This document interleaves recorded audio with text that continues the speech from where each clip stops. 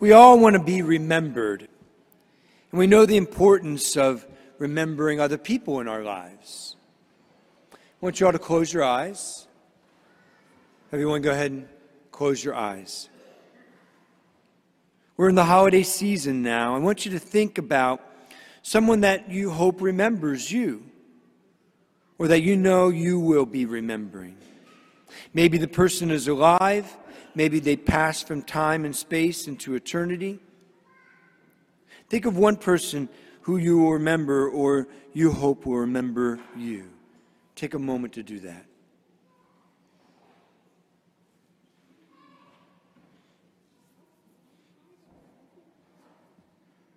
Okay, go ahead and open your eyes. We probably all got at least one person that we think about. For me, it's my mother who passed away on March 5th of this past year, 2022. I'll be remembering her and missing her as I'm gathering with you and other family and friends around Thanksgiving and Christmas. Likewise, I know that my mother remembers me from her place in heaven and prays for me daily. We're very much in each other's hearts and prayers and hopes. It is so good for our hearts to remember and to be remembered. Let me tell you a story. Cicero tells the story of two friends, Damon and Pythias. It's the 4th century BC. And these two friends traveled to Syracuse on the island of Sicily. While in the city, the local ruler Dionysius accused Pythias of planning to overthrow him, and therefore he sentenced him to death. Pythias begged for a week's reprieve to say goodbye to his family. When Dionysius refused, Damon stepped forward and offered to take Pythias' place and to be executed even in his place if he failed to return. Dionysius did not expect Pythias to return, and when he failed to show up after the week was up, he ordered his soldiers to execute Damon.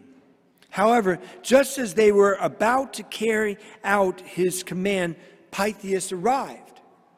He apologized profusely for his delay and described how pirates had commandeered the ship that he was on.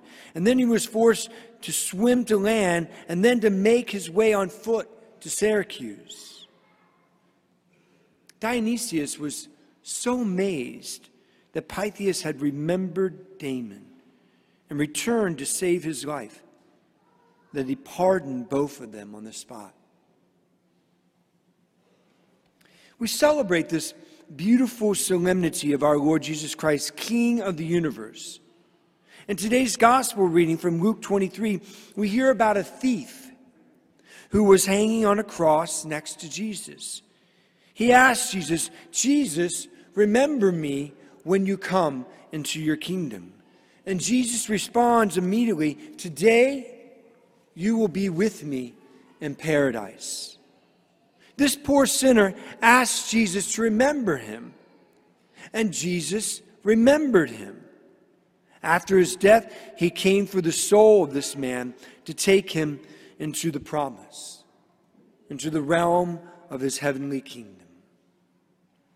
I don't know about you, but this gives me great consolation and hope. We all want to be remembered, for instance, by other people, like when it's been years and we go to some sort of reunion and a person comes up to us and remembers our name and then goes on to tell us things that have about our lives that have been long forgotten. Or when we pray, we enter into heaven and all sorts of people come up to us and remember the good that we did for them and testify for us before God. Or our loved ones, whom we haven't seen for many, many years, remember us with their hearts graced by God, and they run to welcome us as we enter into heaven, and they embrace us with a redeemed love, with forgiveness, reconciliation, and excited to spend an eternity with us. Friends, how much more important is it for us to be remembered by God than by mere humans? Jesus teaches us in today's gospel that God actually remembers us. The King of the universe remembers each of you. Indeed, Jesus remembers us completely, like no other person is capable of remembering us. He doesn't just remember your name, He remembers the promise that He has made to each of you, that He would come back for you. Like Pythias, who remembered to come back for his friend Damon, traveling then a great distance against great opposition, only so he could die for his friend, die so his friend did not have to die. And even though both of them were pardoned by an earthly king, they both ended up dying eventually.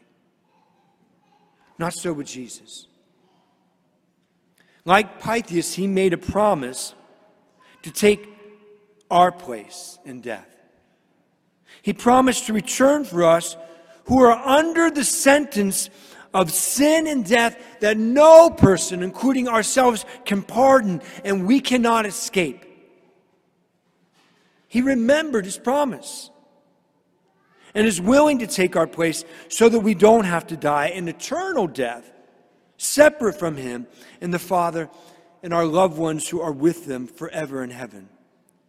This is not just a mere human being, a person, a family member, a friend who loves us. This is the Son of God, Christ, the King of the universe. And He knows you. He knows you. He knows your name, and He will remember His promise to come for you at the moment of your earthly death and take your place.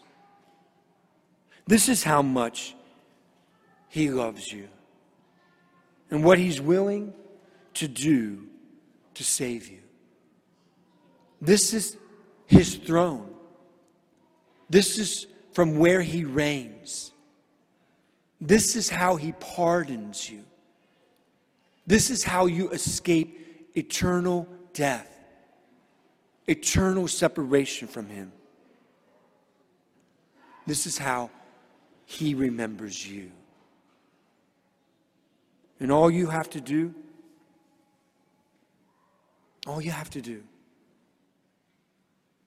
is remember Him. Remember how much He loves you. Then live your life according to that love. And allow this to convince and empower your own love.